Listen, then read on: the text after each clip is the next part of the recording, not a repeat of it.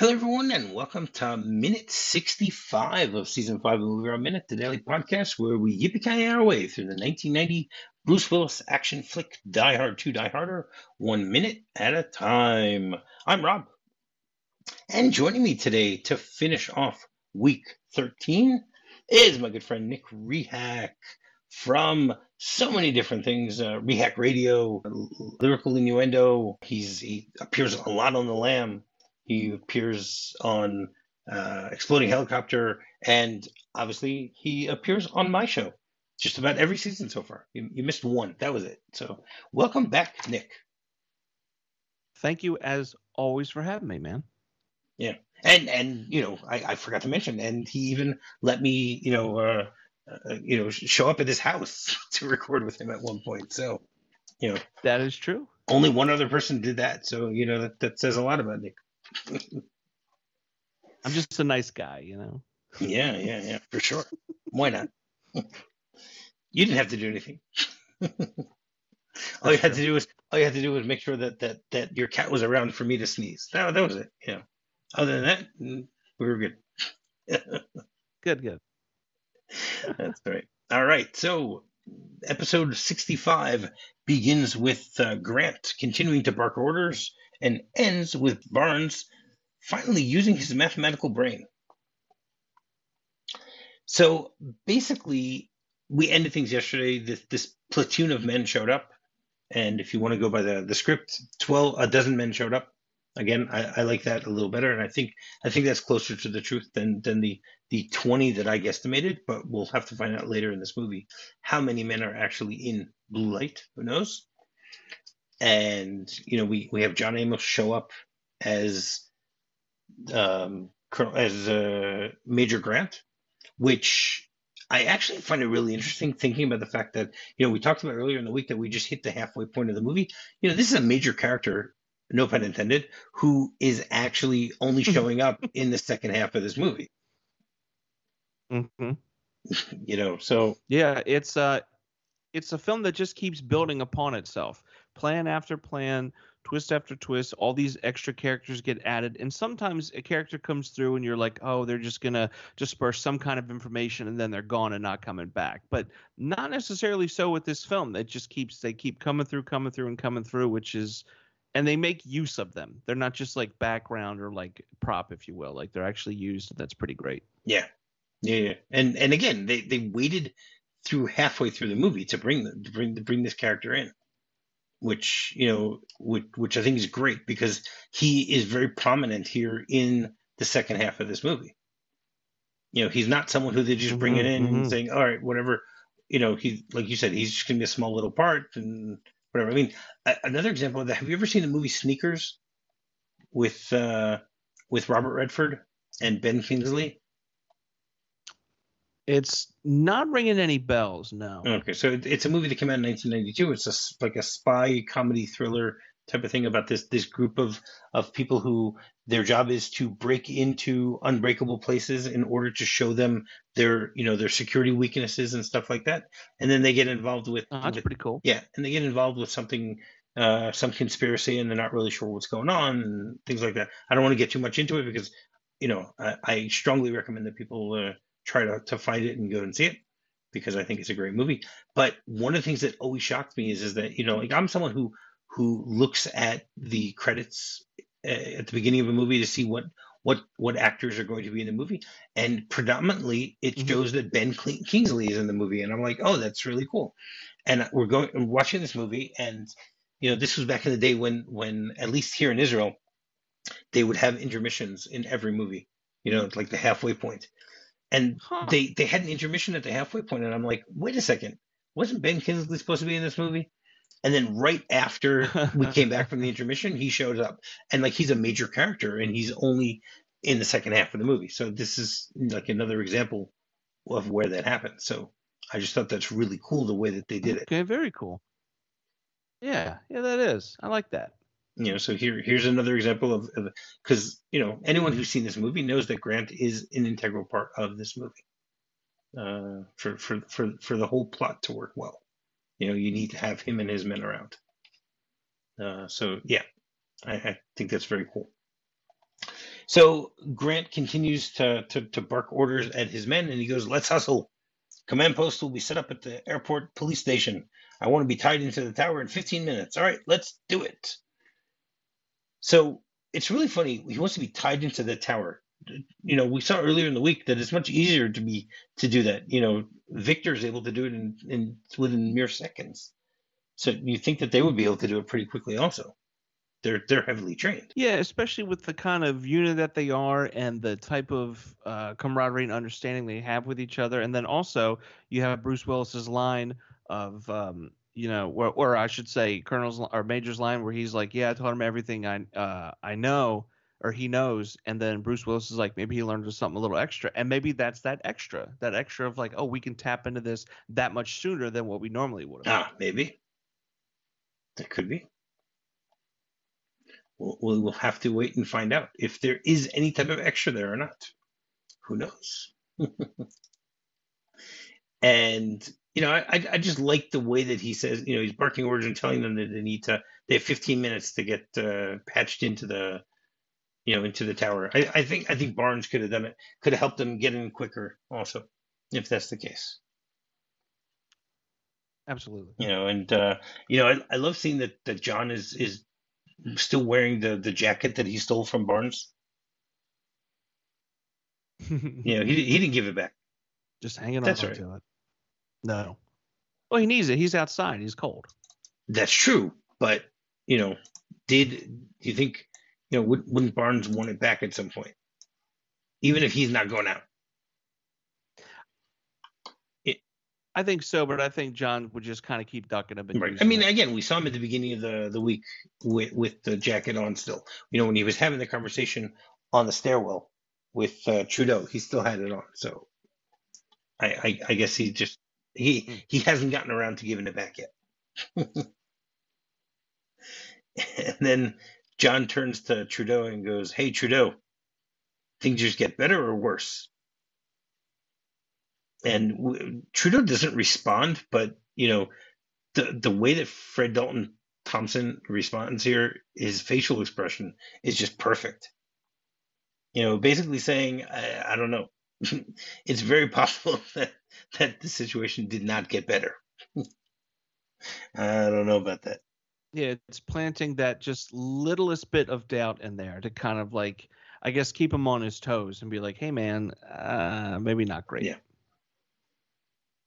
And then they give us a good shot now also of some of the other people who are, who are standing outside with them. So you got like the young guy who responded to Sam Coleman when she was interviewing the Justice Department people. So you see that he's actually there, even though he had nothing to say. Then you have a few others that we've never seen before, but you can also see all of Grant's men go by. So did you count them? I did not. All right. So how many do you think are there? I'm going to stick with 12. And you would be correct. There are exactly 12 men that go by. So yes, it's 12 men. They should have stuck with the script, kept it at a dozen, because a platoon usually has more than a dozen. So it works better.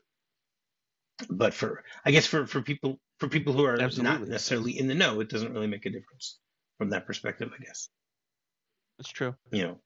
Then we get a shot from afar at the the tower, which this is pretty poor special effects. It just looks like a little model, with a snow globe on top. where we see like what's supposed to be a blizzard weather going through, and that's pretty much it. It actually looks like something from a sci-fi movie. I was just about to say, yeah, like some B-roll from something else, and they just kind of borrowed it. That's the way it looks. And then we're back in the tower, and we see two of the extras, the engineers, just sitting there. One of them is drinking a cup of coffee while on the telephone. The other one's just looking forward. Then at this point, one of the engineers says, "Lights, big portable lights." We set up the field, and then Barnes bursts in and goes, "We wait for those lunatics to shoot them out. And where do we get these big portable lights? Borrow them from Batman. And then someone says, then Barnes says, what about the airphone idea? So one of them answers, there's 18 planes up there. Only 5 of them have those phones. We got through to 3. We're still trying on the others. Then Barnes says, that leaves 13 accidents waiting to happen. Are they still bucking headwinds? And one of the engineers then goes, I just checked the weather. Headwinds are slamming everything over the outer marker. The planes with enough fuel have already been shunted to Atlanta, Memphis, and Nashville. And then Barnes has a brainstorm. He goes, outer marker. Damn, the outer marker. It's a beacon, right? A radio beacon that sends out this beep, beep, beep. So they know that they're over it, right? So who says the radio signal has? And then he gets cut off. People are going to have to come back on Monday to hear what actually Barnes' thought is of doing with this radio beacon. Who knows? We don't know. That's a cliffhanger really if I ever heard one. It really is. So, I mean, some of the things that they say here are very interesting. So let's just go in order. So we'll talk about they mentioned Batman. So who do you know who Batman is? Of course, Batman is the, I guess, alter ego of Bruce Wayne. Yes. Crime fighter, caped crusader, Dark Knight. He's, I guess you'd call him a superhero. He's more of a vigilante. And originally, when he was first found, he was a detective. So he didn't get into the really like the bang, the bops, and the pals until later on, which is why I really appreciated the most recent iteration of Batman with Robert Pattinson, how it took more of a detective slant than it did just a running around and bopping some bad guys on the head kind of thing. Yeah, that's true. I like that one also. I need to rewatch it. I've only seen it once so far, and now it's been over a year since I saw it, so I probably should refresh my memory on that one. And I didn't feel which feels insane. It feels like it just came out. Yeah, and to me also the fact that movie was 3 hours, it didn't even feel it. It just flew right by. No, not at all. Yeah, and sometimes a film like that, you feel the pacing, but in this one, nope. That's right. Do you know who created Batman? Oh, I used to know his name. It's Bill. Because it was Stanley and Jack Kirby was at Marvel. So who was at DC? I want to say Bill something, but it's not coming to me, and I'm a little embarrassed that I can't put it together. All right. Well, no need to apologize. So the artist was Bob Kane. And the original writer, who there's much controversy about, is a man named Bill Finger. Okay. So you were right about the Bill.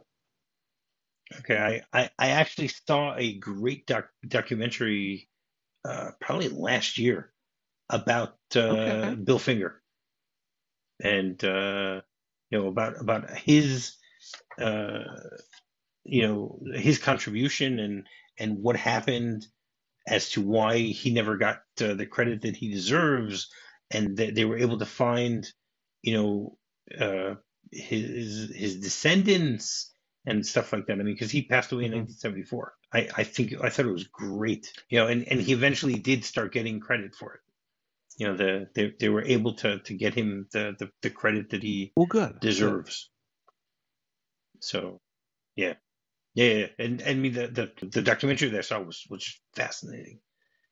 It really tells you the whole story about who this man was, and what his contribution was, and basically why he wasn't given the credit that he should have gotten. Okay. That type of thing. All right, interested. But they eventually won the lawsuit, and were able to actually get for him what he needed.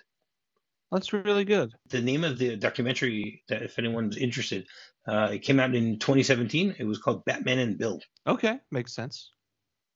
And it's a great documentary, and it really tells you so much about who he was and his contributions and what happened between him and Bob Kane and all that stuff. So yeah, that's a great documentary for anyone who's fascinated by the history of the creation of Batman and stuff like that. I'll for sure check that out. So Batman was created in 1939. Whoa, 39? You should, and let me know. Yes. Wow. Hmm. Okay. Wow. 39. Yeah, and they created it in. Hmm. Sorry, I just can't get over That's right. that. After Superman, no, that's fine. After Superman became such a success, they decided to look for more superheroes, and then they, Kane and Finger created the idea of Batman. Okay. All right. So yeah, been around for quite a long time at this point. Yeah. So, but what do you know about? I mean, they mentioned here about the bat signal. So what do you know about the I bat just signal? know that it's a really big light with a shape over top of it in the shape of a bat. So when they turn it on, it's supposed to summon Batman to the top of the police station where typically Commissioner Jim Gordon is hanging out, waiting to be like, look, Batman, here's what we got going on. Can you help us out? All right. And when do you think it was the first idea of it? I mean, Batman was created in 1939. When do you think they started using the bat Ooh. signal? I'm gonna say post World War II. So let's go 1949. 42. You were close. Okay. Yeah, they decided that they needed a way for Batman to, for the police to contact Batman, because since Batman's a vigilante, theoretically they're not supposed to be working with him. So they created a way for them to contact him, even though, putting a big searchlight into the sky with a bat on it is not very incognito. It's not a very incognito way to do things. So Mm-hmm. That's true. yeah. And in numerous incarnations of Batman, Batman actually gives the signal to the police in order for them to use it. It's like I remember at the end Okay. of the 1989 Batman, Commissioner Gordon says, "How do we contact you?" And then he shows him that he brought him this this spotlight. I just happened to Mm-hmm. carry the spotlight. I happen to have it you know I happen to have it near me. That's pretty cool. Yeah, I like it. yeah. So do I. I think so too. And then they talk about the airphones.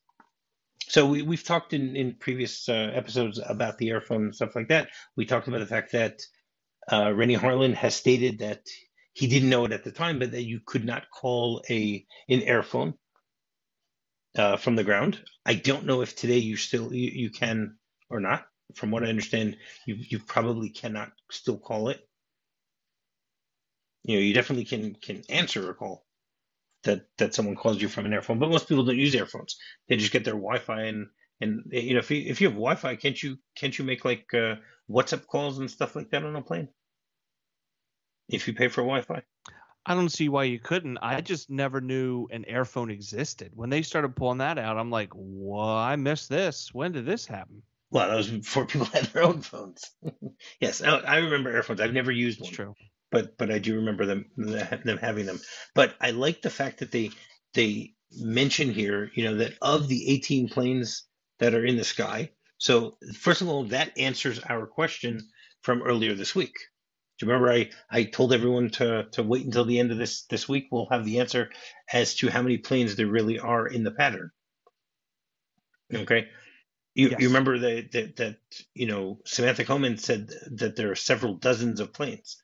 So I don't know how she counts, but I will not get 18 planes with several dozens. It's a dozen and a half. That's what I would say. So but they also mention the fact here that only 5 of those planes have airphones, and of those 5, they were only able to get through to 3 of them. So let's say that the airline has 20 of these phones. Okay, it. I'm assuming that Hmm. they could get through to at least one of them somewhere. if they if Yeah, I would if you're assume. able to do that. But the reason that they need to say this is because Holly's plane is one of the planes that has an airphone. So that's a little bit of a problem. Yeah, a little bit, but it sounds like they wrote it into the script in such a way where it's like, "Oh, yeah, we have this thing, but not all of them are working." That's right. Which makes sense. I can understand why they would say that, why they would do that. So that definitely makes sense. Mhm. And so There we go. That's why. But on the other hand, you'd think that why wouldn't someone try and call from the plane to someone on the in the airline or whatever to try and find out what's going on in Dulles? Yeah, something. Do you think these planes they saw that the other plane crashed? They had to have seen something or at least caught a report. There's no way at least 3 of them didn't. But we're just not seeing that particular plane and the reaction of said people. Unless it's Right. No, so because high like up. if you think about it from the end of this movie, they're able to see the flames of a plane. So why wouldn't they be able to see it? Is it because they're coming in on approach at that point, or from up on top you can see the the burning carcass of the plane? I don't know. Well, it was cloudy when they were up top, and as they came through the clouds, that's when they were able to start see the burning. So maybe they're so high up and they can see what's next to them alongside of them, but they can't look past the clouds to see what's on the ground. Hmm. Okay. All right. That's a fair assessment. So they might not even know that there was a plane crash, Right, right. which I guess is sort of good because then they would have sort of panicked. They would be panicking more. You'd have all these pilots mutineering and saying, "All right, I'm actually going to go fly to Nashville or whatever." They even mentioned here that they, all the planes that they sent to Atlanta, Memphis, and Nashville, Which is which what we is talked just a about little before. Yeah. strange. Yeah, yeah, yeah. But when did they send them to those places? Yeah, that's true because there's no real conversation or scene that explains it. It's just kind of like, oh, yeah, we did this thing. And it's like, oh, okay. Right. Now, do you know the distance between DC and those 3 cities? Any of them? You have any guess? Are we talking miles or hours it takes to get there? Either way, but hours to get there by plane or by car. Which were you referring to? Ooh, okay. I was going to say car. It would take 13 hours to get from here to Atlanta. So shave off an hour for DC. That's 12. So let's say 540 from DC to Atlanta, DC to Nashville.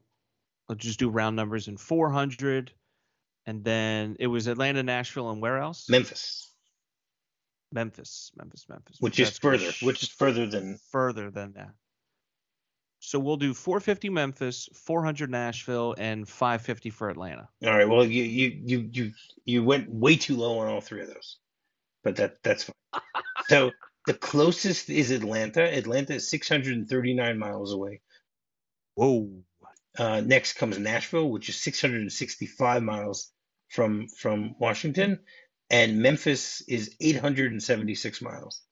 Okay, it would take 13 hours to drive to Memphis from DC, according to the information that I got. Again, someone could be listening to this and say, "Well, I did it in 11 hours." I don't know. That's just the official numbers that I got of that. Yeah, I don't know. But again, we've talked about this many times that if they wanted to play with if they wanted to end this movie earlier, they would have just sent all the planes elsewhere, and that would have been it.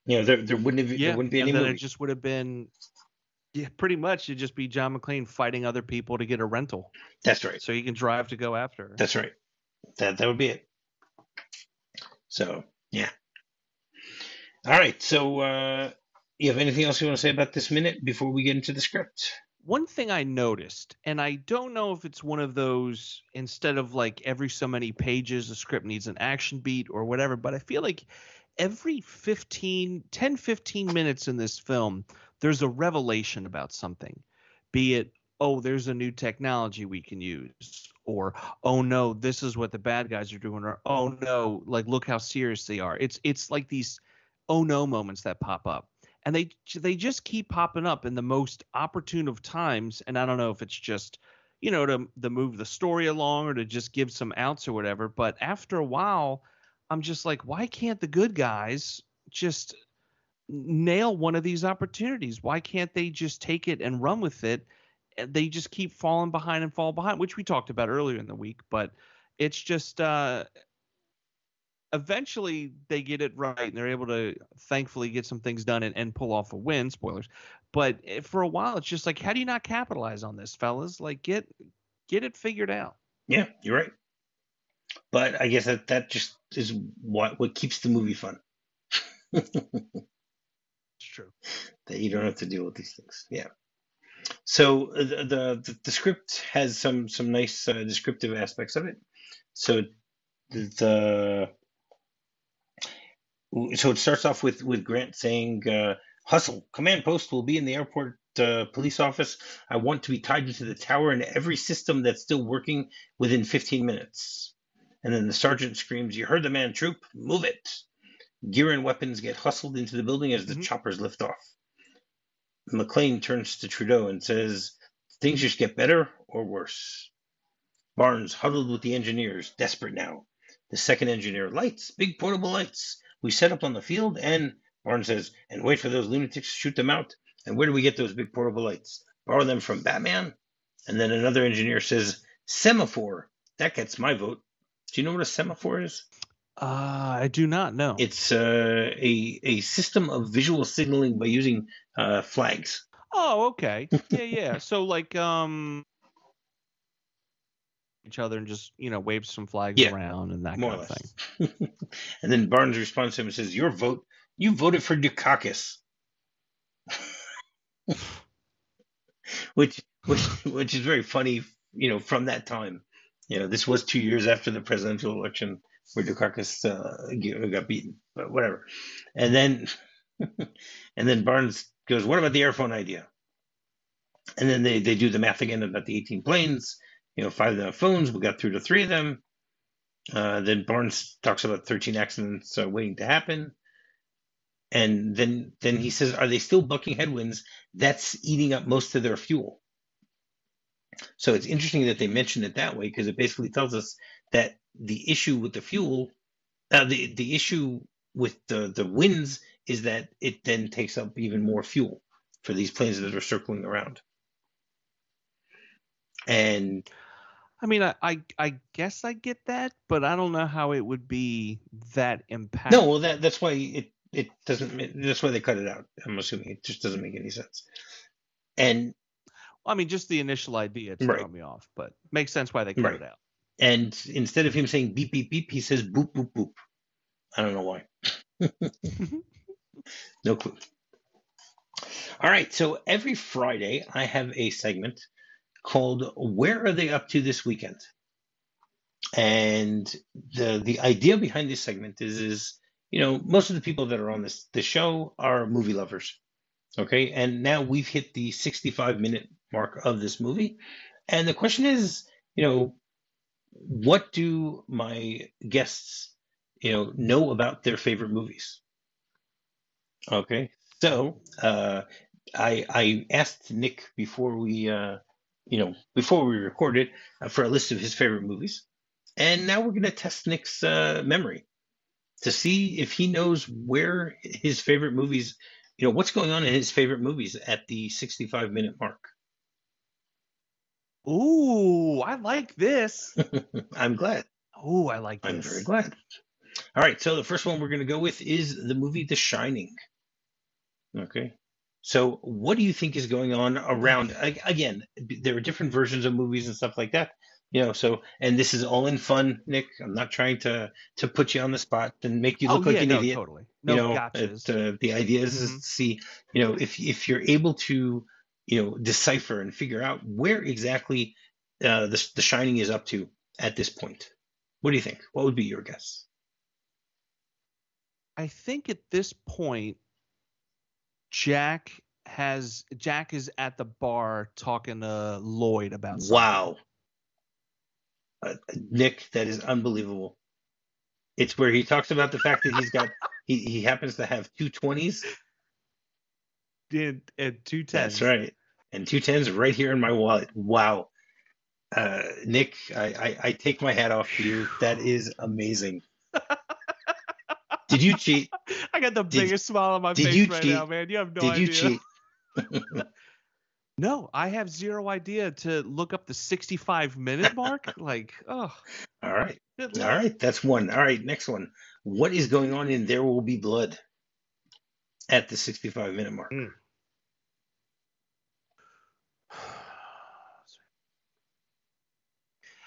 I want to say I want to say it's the let's go with the first town hall where he's explaining like what's going on with the oil and everything, and as he's leaving, I don't remember the character's name, but it's played by Paul F. Tompkins. He's flagging him down and being like, come back, we want to talk to you some more, so on and so forth. No, all right, Mr. This is when the fire. The explosion. Yes. Okay. The oil cone or whatever you want to call it is on fire, and they're dealing with trying to put it out. Okay. All right. And so the final one that you told me of your favorite movies is the movie Fantasia from 1940. Yes. So what do you think is going on in Fantasia at the 65-minute mark? If I'm remembering the sequence correctly, you would be at the end of the Rite of Spring by Stravinsky, which is the dinosaurs. So let's say it's the part where the dinosaurs are like walking through the sand and the hot sun and everything like that. Wow. Okay, you are really, really close on this one. It's the very, very end of it. It's right before the intermission. We see the sun setting basically, and the earth turning, and right after this, within the 65-minute mark, is when the movie goes to its intermission. So, and I found that to be really cool. That you have this 2-hour movie that goes into intermission exactly at the minutes that we're talking about. So yeah, and That's kind of fun. I gotta say, I rewatched this movie yesterday because of you, and I loved it more than I've ever loved it before. I mean, I always enjoyed it as a kid, right? But as an adult rewatching it now, I was just enthralled by it. I can't say that I agree with all of the choices for how to animate it, but I was given, I was just so impressed with the way that they did this. Back in 1940, that they animated, to the music itself. The Sorcerer's Apprentice will always be my favorite segment of this movie. Visually, this is just such an amazing movie to watch. And what's even wilder to think about is originally they wanted to tour it across the U.S., but the theaters weren't equipped sound-wise for it. And what they would do is they would play it, and then the next city they go to, they would switch the segments around, either the order of it, or they would take some out and put new ones in and keep it as like a traveling, for lack of a better phrase, like a traveling circus, if you will. And it's just this big event that you go and see. Unfortunately, because of the time, the technology wasn't able to keep up. But with stuff like IMAX and Dolby Atmos and all that, they could totally make that happen again. Now, as a little bonus, after doing Fantasia, I decided that I will see if you know what's going on in Fantasia 2000. Are you at the 65-minute mark? Any idea? If I remember correctly, it's Gershwin's Rhapsody in Blue sequence, and I'm gonna say it's towards the end when like the little girl runs into the street and the parents pick her up so she doesn't get hit by any cars. That's much earlier in the movie. This is actually the beginning of Stravinsky's The Firebird. Okay. Which is actually the final. Okay. The final one. I mean, the movie itself is only 114 minutes. So, or sorry, an hour and it's an hour. Yeah, it's much shorter than the movie original. Is only an hour and 14 minutes. So yeah, it's much shorter. If this was just 2 weeks later, your guess would be that the movie is already over. I gotta say my favorite of the segments in the second one, excluding obviously the Sorcerer's Apprentice, which they reshowed, is Pomp and Circumstance with Donald Duck and Noah's Ark. I mean, I was blown away. I've seen this once before, but I didn't remember it at all. I was just blown away the way they did that. I really like, especially the intro where like, Donald, you're on now, and he's in the middle of a shower and he like freaking out and he runs to the set and everything. I love the flamingo one with Yeah. the yo-yo, but Gershwin's Rhapsody in Blue, that one really does it for me. Rhapsody in Yes. Blue is a really Hmm. powerful song that just I tear up every time I listen to it. It's too Yeah, beautiful of and a I song love the not to Tin appreciate. Soldier also. I think that's a great one also. Yeah. Ah, that So is a good so one. Yeah. Rhapsody in Blue ends at the 30-minute mark, just so you know. So Okay, if I'll anyone save that tests you, for exactly. the next time. If anyone tests you, you'll know what that is. All right. So Nick, you want to once again tell people where they can find you? Absolutely. You can find me on Instagram at thatrehak, ThatRehak. You can also find me with the podcast that I co-host with Bubba Wheat. It's called Lyrical Innuendo. We take a look at a song and we decide if it's about sex, drugs, or good old rock and roll. It's a lot of fun to record. We're starting to take a look at different genres and different decades and just really kind of extend and not keep it to just rock and roll, but let's take a look at some country, some folk, hip hop, things like that. So I'm excited to see where we continue to go, and I hope you all tune in and give it a listen. All right, excellent. And while you're doing that, you can go rate, review, and subscribe on any podcatcher you might be using to listen to the show. Finding me is very simple. Just do a quick search for MovieRob Minute. You can find me on Twitter. You can find me on my website, MovieRobMinute.com, or you can find me on Facebook. Nick, thank you very much for joining me this week. I had a great time. I hope you did too. I absolutely did. I'm as much fun as I had on this one. I'm already looking forward to the next one. All right, and I'm looking forward to picking some good scenes for you next season. Also, Nice. always love having you on as a guest. You're so fun to talk to, even when not in person. Well, I said even when not. You were fun to talk to in person also. But yes, and I always love talking movies with you. So it's always a lot of fun. So thank you for joining me. Yeah, and everyone have a great weekend. I will be back on Monday with a new guest. But until then, yippee-ki-yay! Yippee-ki-yay! If you're fond of sand dunes and salty air, quaint little villages,